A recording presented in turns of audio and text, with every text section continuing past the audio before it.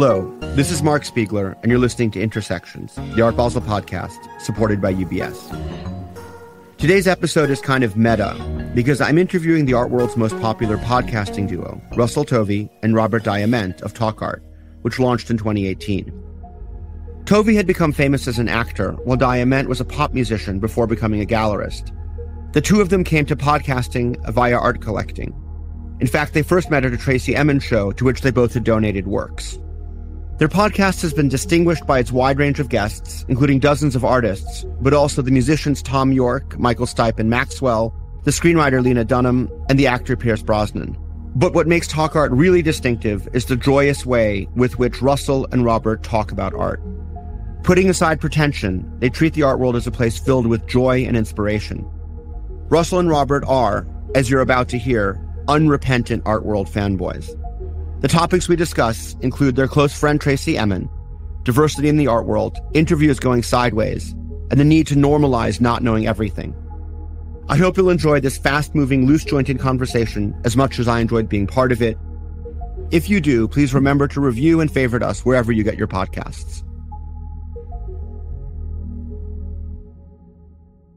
So, I'm here with Russell Tovey and Robert Diament from Talk Art, and I'm going to start with the question that they always ask each other, which is, how are you guys doing today? We're in a very strange, post-pandemic, mid-European war situation.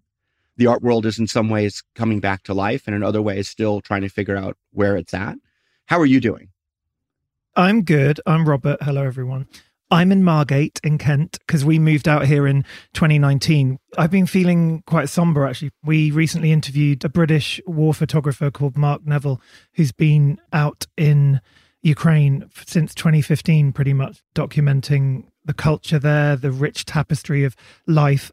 We did an interview with him, and ever since we did that interview a few weeks ago, it's put me in such a strange mood, and it kind of makes you question everything you're doing in your life. But the one thing that it made me realize is how lucky I am to be working with artists, because I think even just sitting in my office at work surrounded by art, I don't know, it brings me hope. And it just reminds me that maybe there is another side to it eventually. Just really, really hope peace will come. It's been really heartening to see artists come together as well to fundraise and to do everything they can to try and help people in that situation at the moment in the war. Russell, how are you and where are you today? Hi, I'm Russell. Hi, Mark. I'm in London.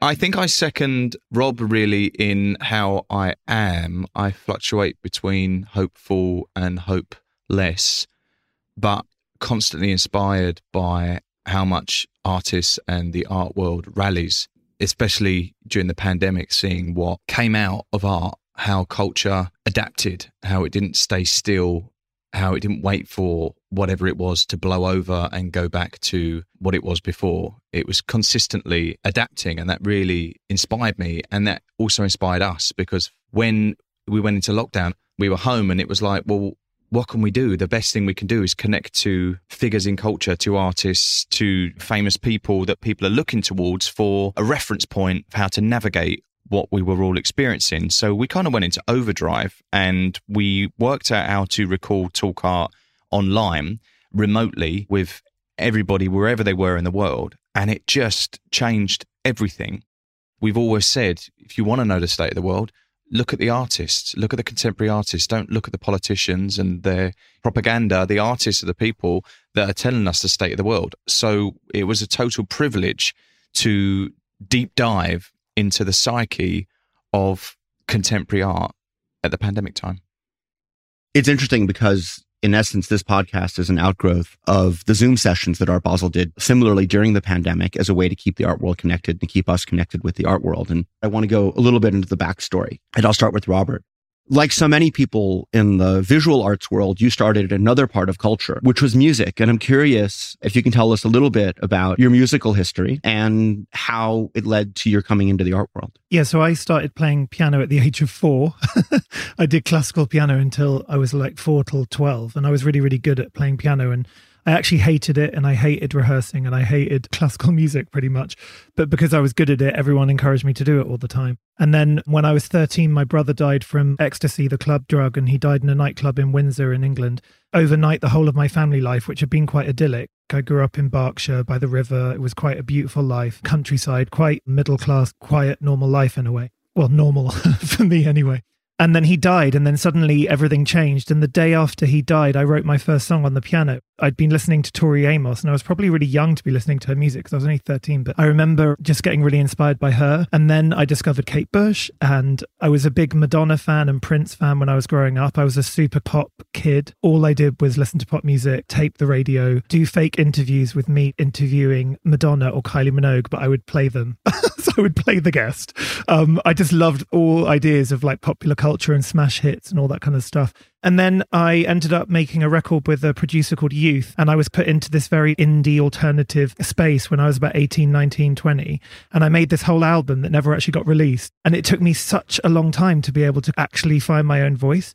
And then by the time I was 23, 24, I did a band called Tempo Shark, which was much more pop. I was working with the producers of Madonna and Bjork and Britney Spears, and we made these pop records. I did 2 albums. I toured the world. I was mainly in America.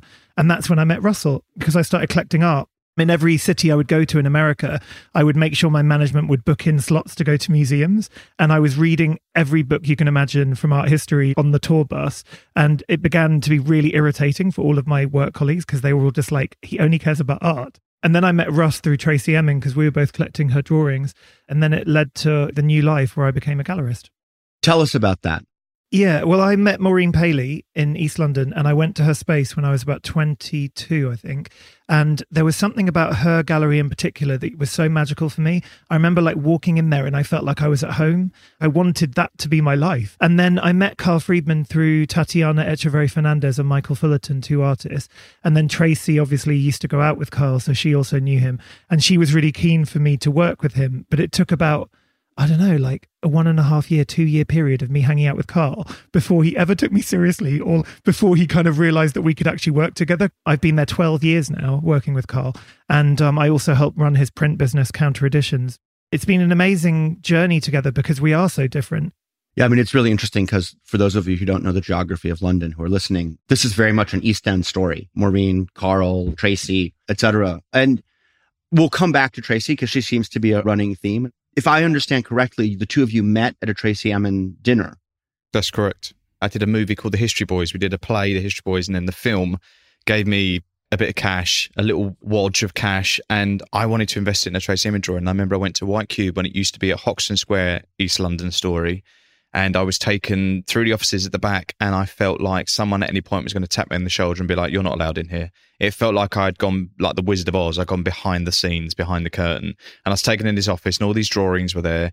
And I chose a drawing I loved that I'd seen on a PDF they'd emailed to me. And we settled on a price and I was really excited. Anyway, so I became friends with Tracy because I met her at the South Bank Show Awards, which is a cultural awards show here. And The History Boys was nominated. Tracy was on another table and I'd met her at the Queen's Jubilee. She'd had a street party on her street in East London, Fournier Street. I was walking past with friends. She was sweeping up and I went up to her and I just said, look, I'm a massive fan. There's something about her work really affected me. When I was 16, the YBA movement had a visceral effect on me growing up and what the world could be and understanding suddenly what the word contemporary meant. So when she was sat at the table next to me, I thought I need to have a glass of champagne with Tracy Emin at least. Anyway, we got very drunk together and I escorted her to various parties in taxis around Soho and I was just buzzing. The next day she texted me and said, "It's nice to meet you, Pokey. Let's do it again." She called me Pokey because if anyone knows me, they look at a picture of me, my ears poke out. That's been her nickname for me since. Anyway, so that's the friendship sort of abridged. I was invited to a retrospective in Edinburgh. And I turned up at the show and this woman came up to me and went, "Hi, you're Tracy's youngest collector." I said, "Yeah, I am." She went, "Thank you so much for loaning your works to the show."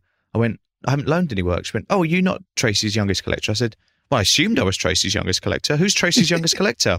And they went, "Someone's loaned 2 works to the exhibition." And I was like, who the hell is this?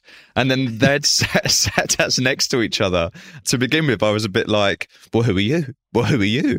Well, I'm Tracy's youngest collector. Well, I'm Tracy's youngest collector. Anyway, then we had like a Tracy off and we started to bond over the titles of her works, of her drawings, which is such a nuanced niche side of an artist's practice at that point. You know, titles are very important to Tracy, as they are to many artists. But for young collectors like us in our early 20s to know offhand so many titles to the drawings and recognize the images was kind of rare. I don't think there's anyone else in the world that I'd be able to connect to on that level. And we sat next to each other. Russ, at that point, they weren't even published. It wasn't like there was the book yet of all her drawings. That came out like 5 years later or something. Yeah. We actually had been to the archives of White Cube and sat on their computers looking at drawings. We were complete nerds. Nerds. I think that's actually probably the template of what Talk Art ended up being, because both of us have this encyclopedic kind of fascination with A, the life story of artists, and B, every single last detail of their work, and often things that aren't the big things, like the smaller elements of their work, like drawings or what they make at their kitchen table, that kind of thing. And now, a brief word from our partners at UBS. From the same partnership that brings you the Intersections podcast comes the Art Basel and UBS Art Market Report. Out now, this year's edition shows how the global art market staged a phenomenal comeback in 2021. Find out how online sales fared as crowds returned to galleries and auction houses, and how changing global wealth impacted collecting trends. Get your copy now at ubs.com/collecting.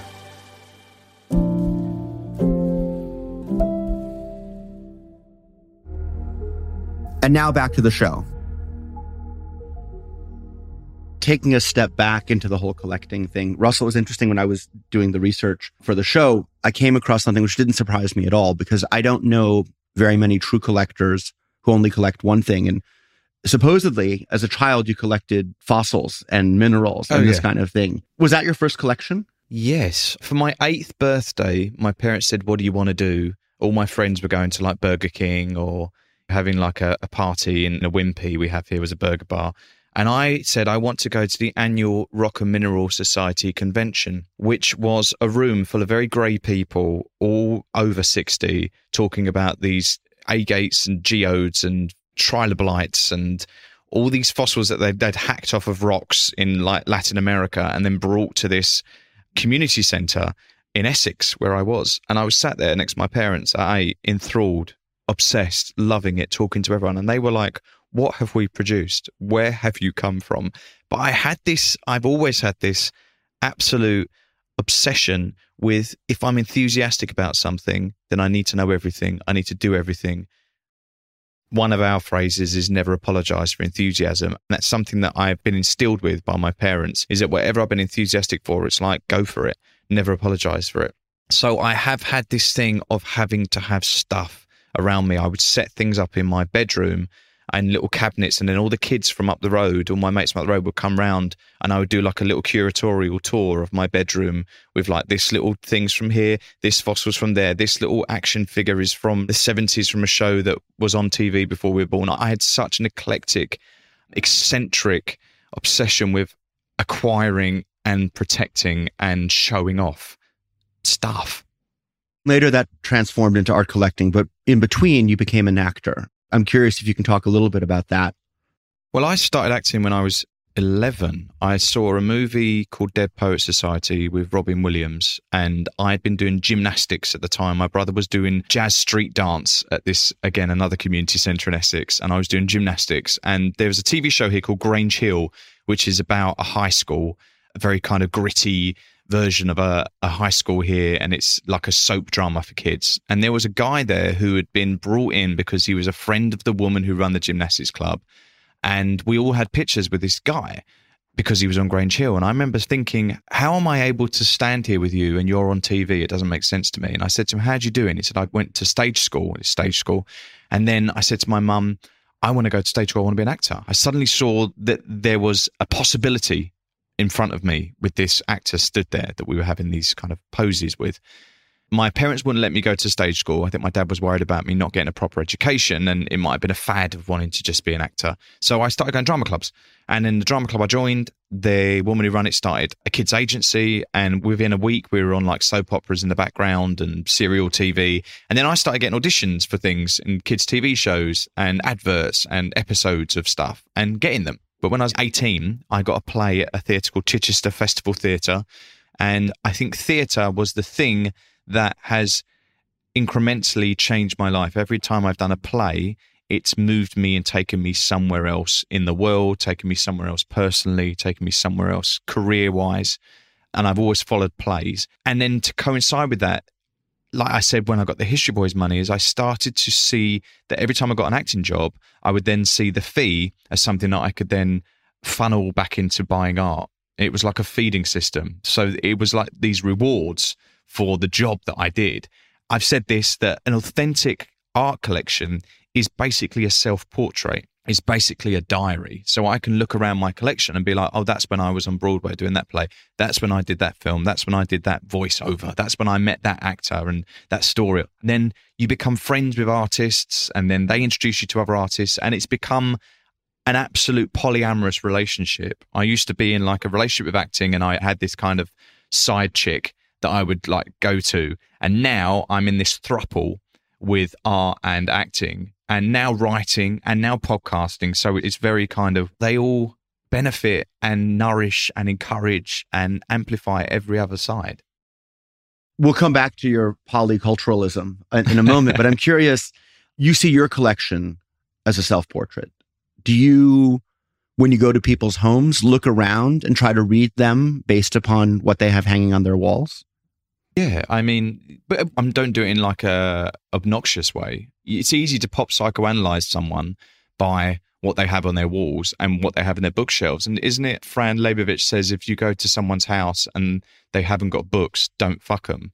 It completely, is it Fran Lebowitz says that? I thought it was John Waters, but I mean, maybe it's John Waters. Yeah, it's John Waters. It's yeah. someone like someone culturally it's a sentiment fantastic. we can all stand behind, right? Yes.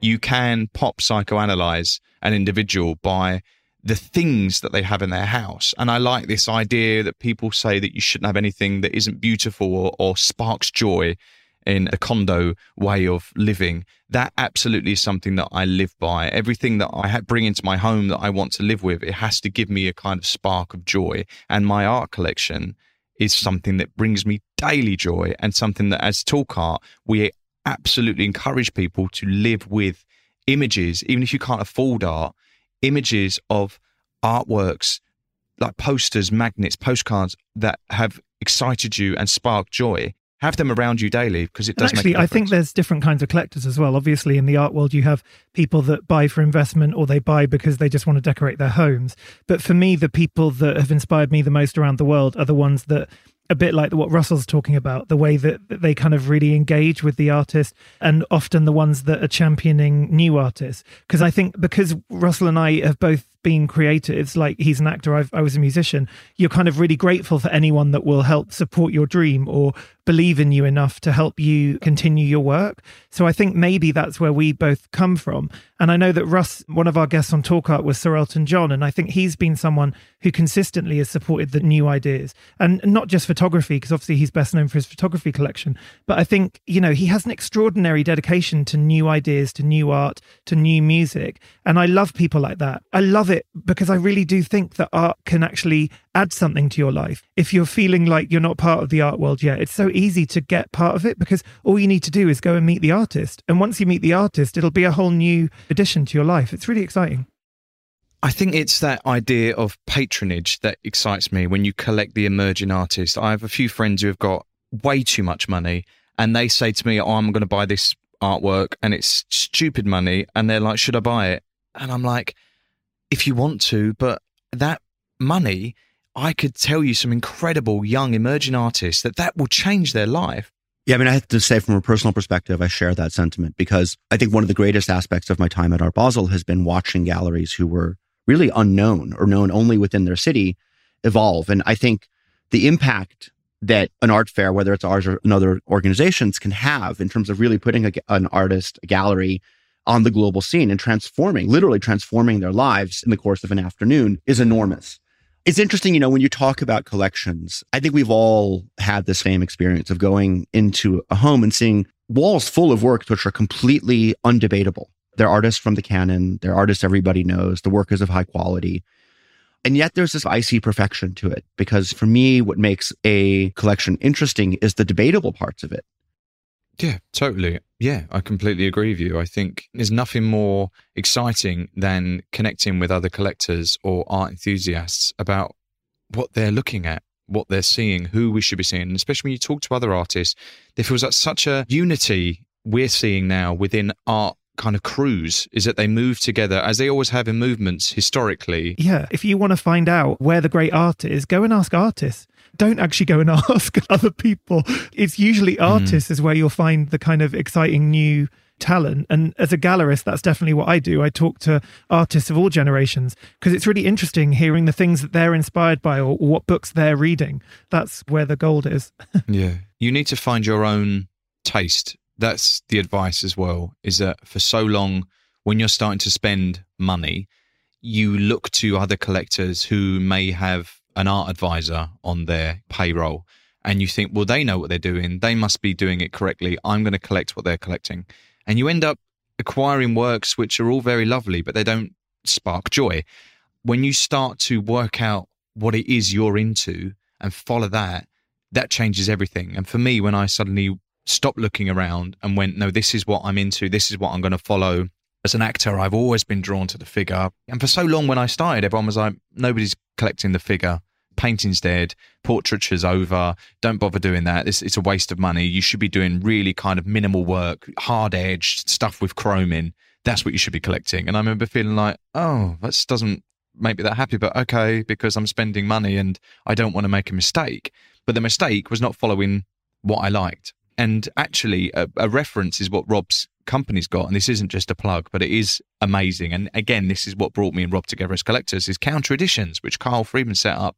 I say to people, right, you don't know what you like, go on Counter Editions, look at all the works, and then come back to me and say, oh, I like this photographer, oh, I like this sculpture, oh, I like this painting.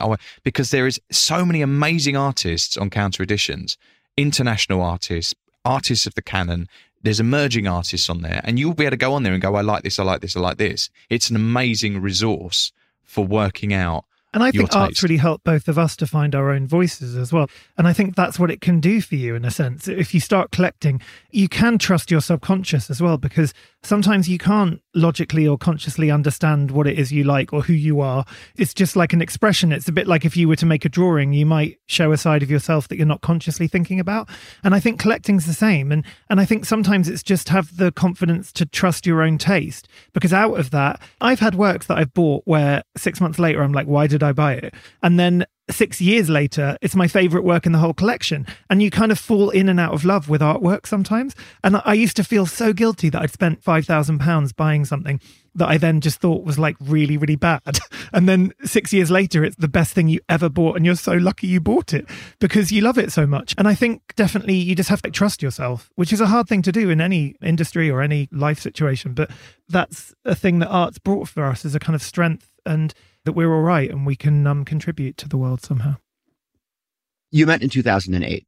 And if I'm not mistaken, in 2018, you launched the Talk Art podcast. What happened? There was obviously 10 years of friendship and collecting together. And then, Robert, you went to go work for a gallery, I guess, shortly after you met.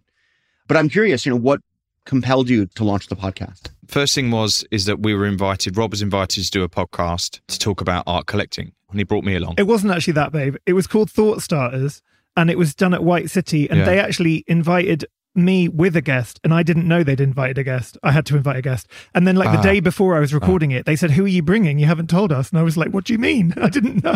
I thought I was just talking about Counter Editions. And then I called Russ and was like, are you in town? Because you actually bought Counter Editions since the beginning. Yeah, loads. Can you come and talk about it? So he then came with me down to Shepherd's Bush and we did this interview, and they were meant to be interviewing us and they didn't get a word in edgeways. So we did it, and then our mums listened to it, and they said, that is the most we've learnt about you two and what this whole art world thing is than we have by ever talking to you or going around galleries with you or listening to you tell your stories ever. You need to do this. So I said to Rob, well, why don't we just start a podcast? And he was like, what's that? I said, well, we just sort of create something, and it'd be like a weekly thing where me and you check in with each other. We put it out there, and we just basically review shows or things we've seen or funny art world stories. And he was like, okay. And Rob said he felt a bit of imposter syndrome, like, what the hell are we doing? Who are we to do this? Because everything we'd ever watched, majority of things we've watched and seen and followed have been very reverential, have been very kind of academic, highly intellectualized, quite inaccessible, I guess, when you're listening to people talk about art. And we wanted to create something that brought some enthusiasm and excitement and made people feel that art can be fun. We're not academic art world people. I come from Essex working class family. Rob wasn't brought up on art, but we both came to it from different places and we love it. So let's just talk about that. And also, Russ, just before the podcast started, we'd actually, for the years before that, our friendship group in London was quite a tight-knit group of actors and musicians and different people. And a lot of them had started to buy prints and buy even people that didn't have huge salaries. They were investing £200-300 buying a print here and there. And I think there was something about trying to get people that just had nothing to do with art previously feeling confident to even cross the threshold of a museum. Loads of our friends didn't realise museums in England were free to get into, a lot of them. You can actually go for free. I know it's not the same in every country, but trying to get it as part of their weekly schedule on the weekend to just pop into a museum, even if you just see one work and things like that. And I think that was also a bit of a driver for the show, wasn't it? Because in the sense, you said the word platform, but I don't even think we knew there could be a platform. I think it was more about it being a space for us just to be geeks and celebrate the artists we loved.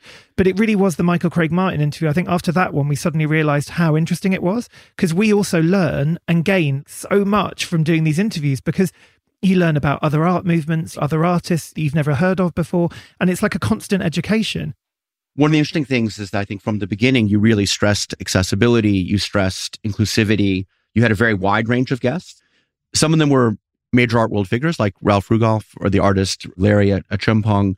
But you also had people like Lena Dunham and Nick Rhodes and Maxwell. It's interesting. Was there sort of a deliberately broad range of guests? Was that part of the plan to the extent that you had a plan? Yeah, because our motto is art is for everyone. There's no hierarchy in talk art. We're not saying we have Jeff Koons 1 minute and then we have an emerging artist that no one's heard of the next minute who's just starting. We're not saying one is better than the other. We're saying we're all in this together. Art is for everyone.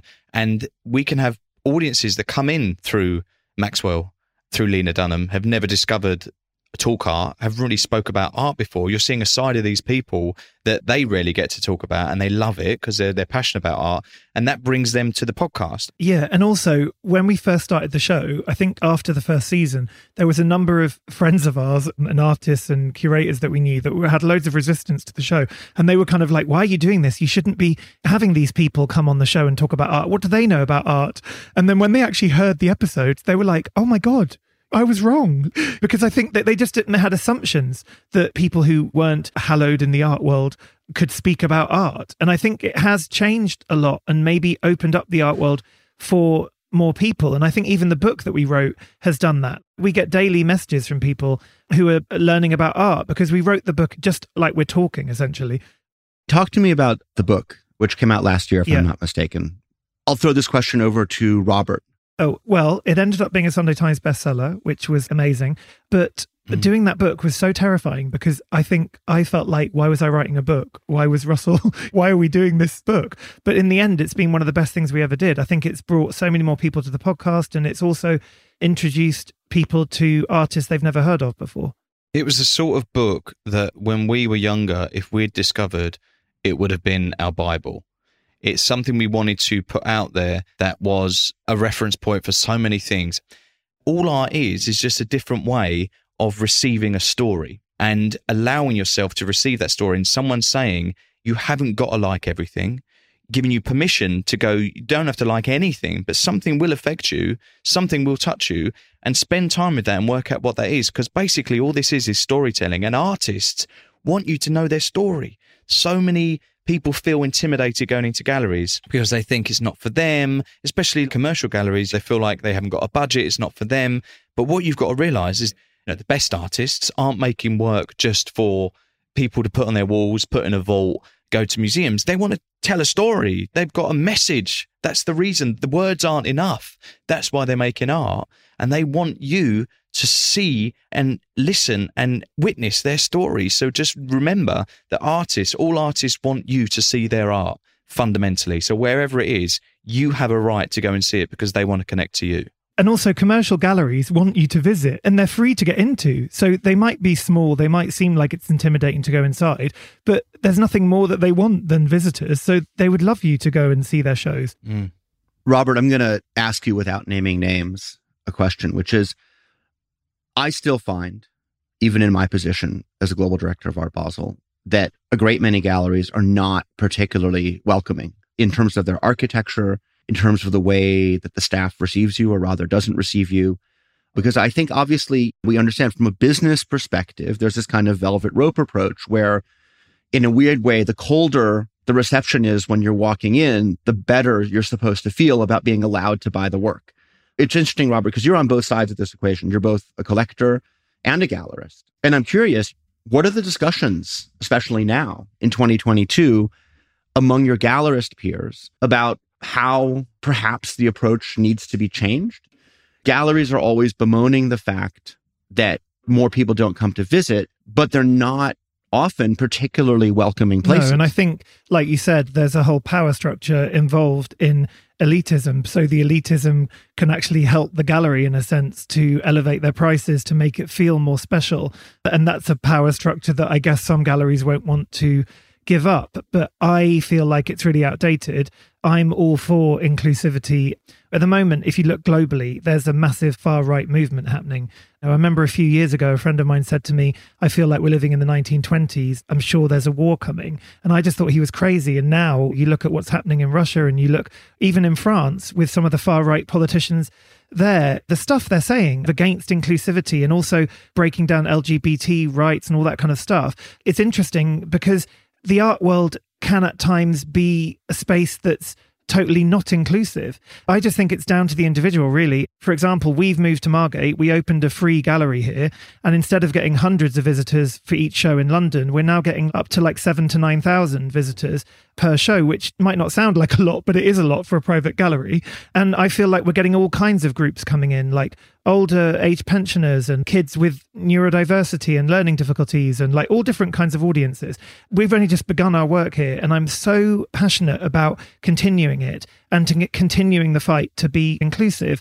And I think even the idea of going somewhere unexpected, like Margate, no one really expected this town to take off. And the Turner Contemporary's done such a great job to build a museum. And now Clary Wallace is the director. And I think it's going to become a real centre for international art, even more than it already has done. And I think, again, it just comes down to supporting the artist and their vision, rather than worrying too much about the collector and, you know, how much you can sell something for, because that will actually take care of itself if you do what's right by the artist, I think. Russell, as someone who's a collector but not a gallerist, how do you view this? In the 15 plus years that you've been collecting, or maybe almost even 20 years that you've been collecting, do you feel like galleries have become more welcoming places? I feel, yes, definitely art is being more discussed now as something that can be for you. I think the likes of Banksy is something that has opened the opportunities up, that people have seen street art move into a gallery system, move into the auction system, and they can suddenly see this transference from the street into galleries as something that's for them. For me, I loved cartoons growing up. As soon as I discovered Roy Lichtenstein, Andy Warhol, Keith Haring, I was like, oh, there's cartoons in museums. I don't need to grow up. I can still enjoy cartoons, but be an adult, parenthesis, and experience these artworks. Hopefully, people feel more emboldened to step over that threshold. That's the challenge of talk art, and that is the manifesto of talk art, is that is for you. Do that. Go to a museum, go to these galleries, take your time and see as much as you can. But what Rob has said, the effect amongst our friends and peers has been amazing. All of our friends now are collectors. Everybody that we've sort of touched with talk art now follows artists, goes and sees their shows, amplifies their stuff on their social media, collects their work. I will walk around shows with my mum and she will have reference points for what we're looking at. Oh, I like this artist because that reminds me, that's that person you had on the podcast and they're friends with that artist. Oh yeah, I do know that. My mum is now collecting neurodiverse artists. My mum is collecting prints from Counter-Tradition. My parents are collecting prints and they know what's going on. And that is such an amazing privilege, but also a pride that we both feel for talk art. We're enabling access to this world, as you were saying, that was behind a velvet rope, and it isn't. it's for everyone. And that has been one of the joys of doing the podcast. And also, we don't take it lightly. We know it's a responsibility, and we know that with that audience comes a huge pressure, in a sense, and responsibility to do what's right by the artists and the galleries and the whole ecosystem. But it's not like we need to become successful from the podcast. It was never the aim of doing a successful show. It's more about highlighting voices and platforming it. And I think as long as that doesn't get corrupted, then it's a great space to continue in. I think what we're pointing to, maybe, and correct me if I'm wrong, is that in the past, the art world was thought of as a place that you have to have real pedigree to engage with. And people would go to highly curated architectural spaces and see highly curated exhibitions, which really had a clear sense of what the viewer was supposed to see in what order. And the sense was that you were supposed to stand in front of it with your hand on your chin with this kind of classic contemplative gaze, which was something that we inherited from the Enlightenment period, when the bourgeoisie were trying to prove that they were more sophisticated both than the nobles and than the peasants. And that's kind of where this contemplative gaze, this notion that you shouldn't get too enthusiastic about art, but that rather you should communicate with it, comes from. And is it too optimistic to feel like we're coming out of that period? Well, I hope so. That's not our experience. We do get very excited, overly excited, where people have to tell us to calm down. Yeah, that's what it's about. And Give me an example of that. Have you actually ever been told to calm down about art? Yeah, I think people have been a bit like overwhelmed with how enthusiastic we are about an artist's work or a show, or if you meet an artist and they're not used to people being like, oh my God, you're so brilliant. Oh my God, I'm such a fan. They're like, what? What are you talking about? You're right. It is this kind of bourgeois way of not getting overly excited and taking art in, but it's this hushed, reverential way of experiencing art, which it shouldn't be anymore. It should feel accessible at any moment. And that's what the artist should strive for. I think fundamentally, the interior monologue, if you're excited and happy about it, then you should be able to express that in a way that is not disrupting the practice of what you're experiencing. And also, one really important rule, never touch the artworks. Oh, God, yeah. I'm thinking big picture here, and what I'm thinking about is how historically the gatekeepers of the art world have been one type of person, and now, in a sense, with your work, it's kind of the fanboys taking over the gate. And I mean that in the best sense of the word, because to the extent that there have been criticisms of the show, it's been like, oh, they didn't know who this person was, or they weren't aware of that artist or whatever. And I think there's this, again, this is part of this kind of elitism of the art world. There's this kind of expectation of omniscience, which is absurd now. It would have been absurd 20 years ago, but especially now, with so many artists coming at us from so many different parts of the world. Yeah. I think, I don't know that artist, or tell me more about that artist, or I know the name, but not the work, is something we all need to be able to say without Mark. Shame or guilt. How many times have you watched an art interview and they've come up with these references and you think, I don't know who that is. And you're looking at the people being interviewed or the people that are sat around and are all kind of nodding. And you think, you can't all know who that is. But no one is sitting forward and going, sorry, who is that? What is that artist movement? What is that abbreviation you just come up with? I don't understand what that is. So when we started Talk Art, I was adamant that if something come up that I didn't know what it was, I would ask what it was. And if something come up that I knew what it was, but I'm pretty sure my mum might not know what that is, can you just explain what that is? And from that has flourished this kind of language where people feel pride in being able to explain their knowledge of going, can you tell me what that is? And people go, oh, I've never really had to break this down. Well, basically, this movement was the Cobra movement, was this, and people can go into these references, and it's exciting to pass on knowledge in that way and being given a platform to do that. I remember being so embarrassed when you first did it in some of the first episodes. I was like, why are you doing this? Why would you question? Because it's so trained within many of us. Yeah. Just nod along and then have to go home and look it up. But you're shut out. But you're shut out. If you're watching that or listening to that and you don't know what it is, you're shut out instantly. You're like, but it's also just really fake. It's not actually very authentic or real. And surely learning, if you don't know something, you shouldn't have to be embarrassed about it. You should just put your hand up, say you don't know it, and then you can learn. Exactly. And these people that are saying, oh, they didn't know this reference, didn't know that reference, I don't care. if you've got that judgment of me, this show isn't for you, obviously. I'm not catering just to you. No, we have listeners in 170 countries around the world. You're telling us we just cater into one voice. No, we're there for everyone. So apologies if you think that it's crude that I don't know this or that. But the whole point is this is an art journey and I'm not supposed to know everything. Art is a family tree and there are so many bastardized children that sprawl off everywhere with these estuaries going off that constantly are exposed. And that is the joy of doing this podcast, is that channel after channel after channel is opened up of exploration. Yeah. I think it's really wonderful that you use this as a way to normalize not knowing. Yes, thank you. That's what it is. Normalize not knowing what these art references are. Because for so long we've been, like Rob said, made to feel, well, if you don't know this, then there's no... It's not actually, Or you go to someone's house and the collector is playing this game and you're supposed to guess who all the artists are and you get it wrong and suddenly you feel like shame. You're an idiot and they're going to hand you your coat, Yeah, art shame. I did a master's for a year at Christie's through University of Glasgow. The reason I did it was because John Slice was going to be my tutor. And literally when I started that course, it was just a year long. I had no clue about so much stuff from about 1890 until 1950. So I spent that whole year teaching myself. But even after that year, there's still so many things I don't know. I find it exciting. I don't find it a problem. I think it's really good to go and learn. And it's never too late to start learning either. I'm all for education at all kinds of ages, even if you are successful. Some really successful people we know go back and do a PhD or go back and do something, because it's good to learn and to challenge yourself and think of new ideas.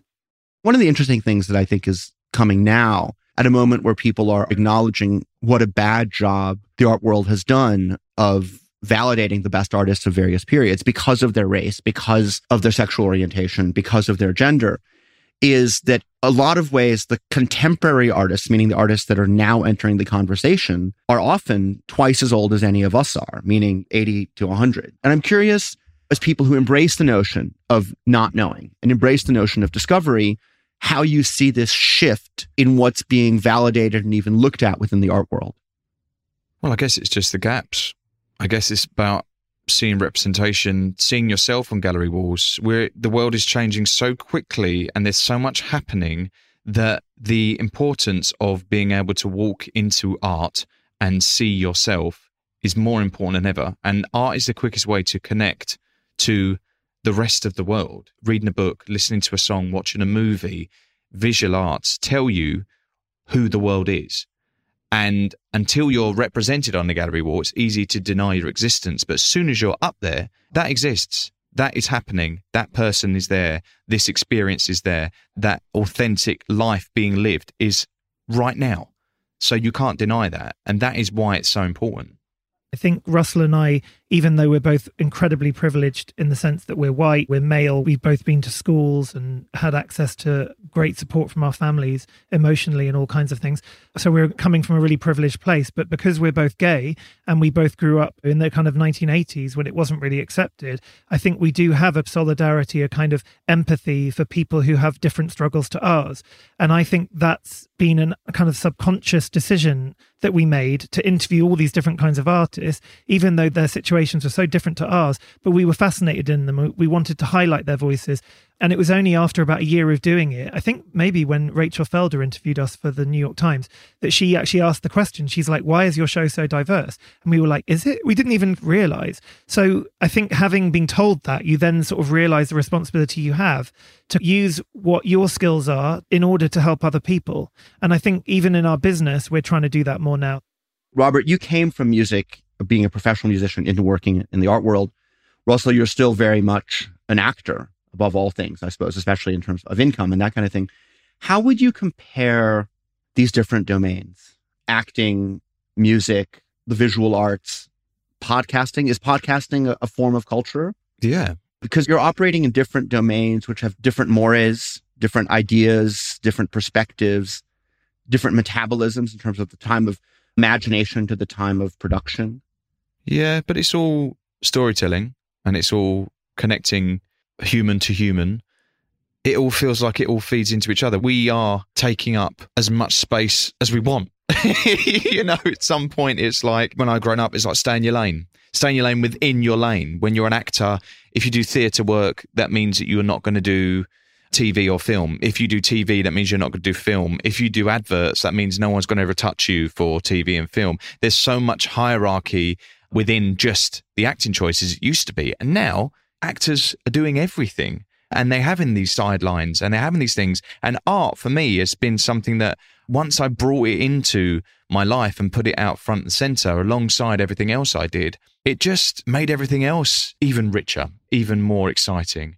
So yeah, I think this thing about staying in your lane is sort of moving away now. And I think people are encouraged. And what we're saying we talk about is encouraging people to switch lanes, to take up all that space and to embrace your interests. And I think that's what the pandemic showed us. So many people went, you know what, I've always wanted to try basket weaving, or I've always wanted to be a ceramicist.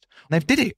They went out and did it. And people changed jobs. That is so incredible. I even know other podcasters that have started podcasts because they saw us doing ours. And I think if we can empower other people to believe in themselves and make a change and do something, then go for it. I had no idea I would ever be a broadcaster in this sense. I love it. And even talking to you today, I really enjoy talking. If you told me, honestly, I would never have thought we'd be doing this. I think sometimes the artists we meet will say they resist what came easiest to them. And then much later down the line, after they've built up loads of other skills, they suddenly realize actually drawing was the thing they were always great at since they were a kid. That was and then their that gift. goes on to change their career and change the world. I think if we could all somehow get the confidence just to be ourselves, then actually that's a major gift to the world. Because if you can go out there, be your happiest self, you're actually going to make a change that's helping others. I have to admit, I didn't listen to all of your podcasts because 175 episodes. I did listen to Why not? Why not, Mark? Time. It's just time, Russell. You'll have to excuse me. I have to say the one you did with Wolfgang Tillmans, which was, if I remember correctly, towards the beginning of the pandemic, both convinced me that it would be a great idea to do a podcast and almost made me scared to even enter the game. And it's one that I would really encourage people to listen to. There was that one, and then one that struck me, the one with Tracy Emin. Tracy has been such an important figure in terms of literally for both of you before you met, and she was the reason why you met. And now you're both in Margate as part of a movement, so to speak, that she's one of the spearheads of. And yet the interview that you have with Tracy feels like more of a struggle than some of the other ones do. And I'm curious what your experience as interviewers is. You expect it to go a certain way, but then it goes another way. And how that's been. Because in the end, you're trying to have a conversation that feels somehow coherent or has a certain, and you have a pretty specific tone there. Yeah, I think it's interesting talking about Tracy's. We were both quite nervous to interview her because we knew her so well.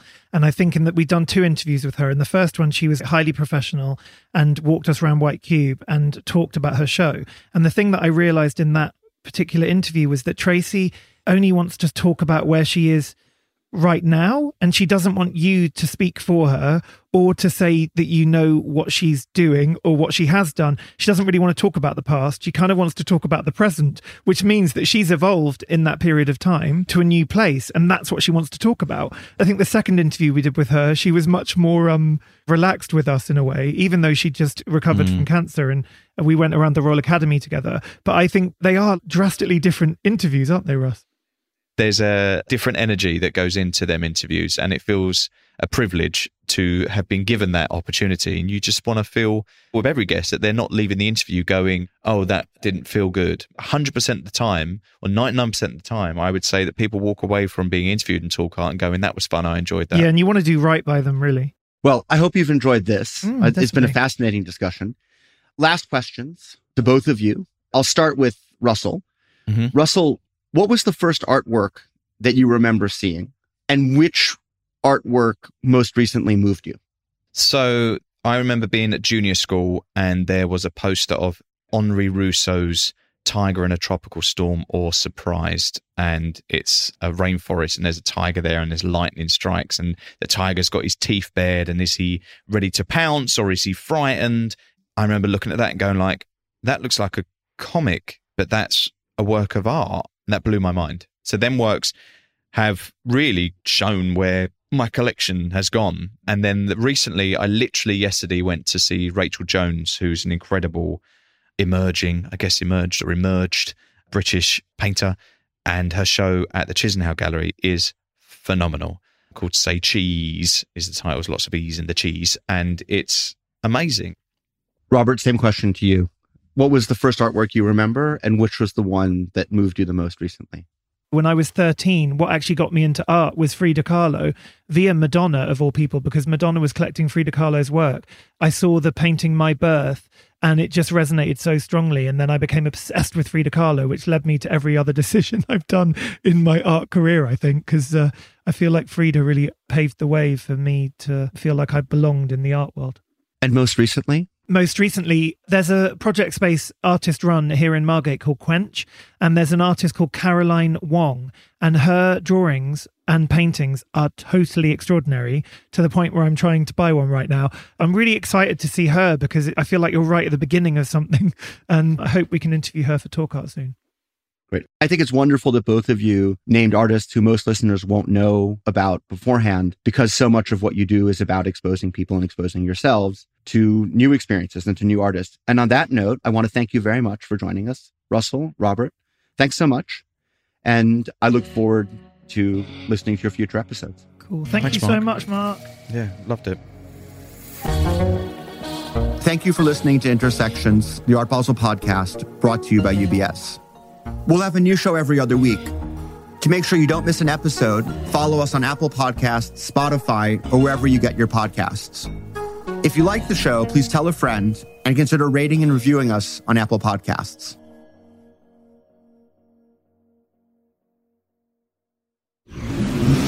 Audiation.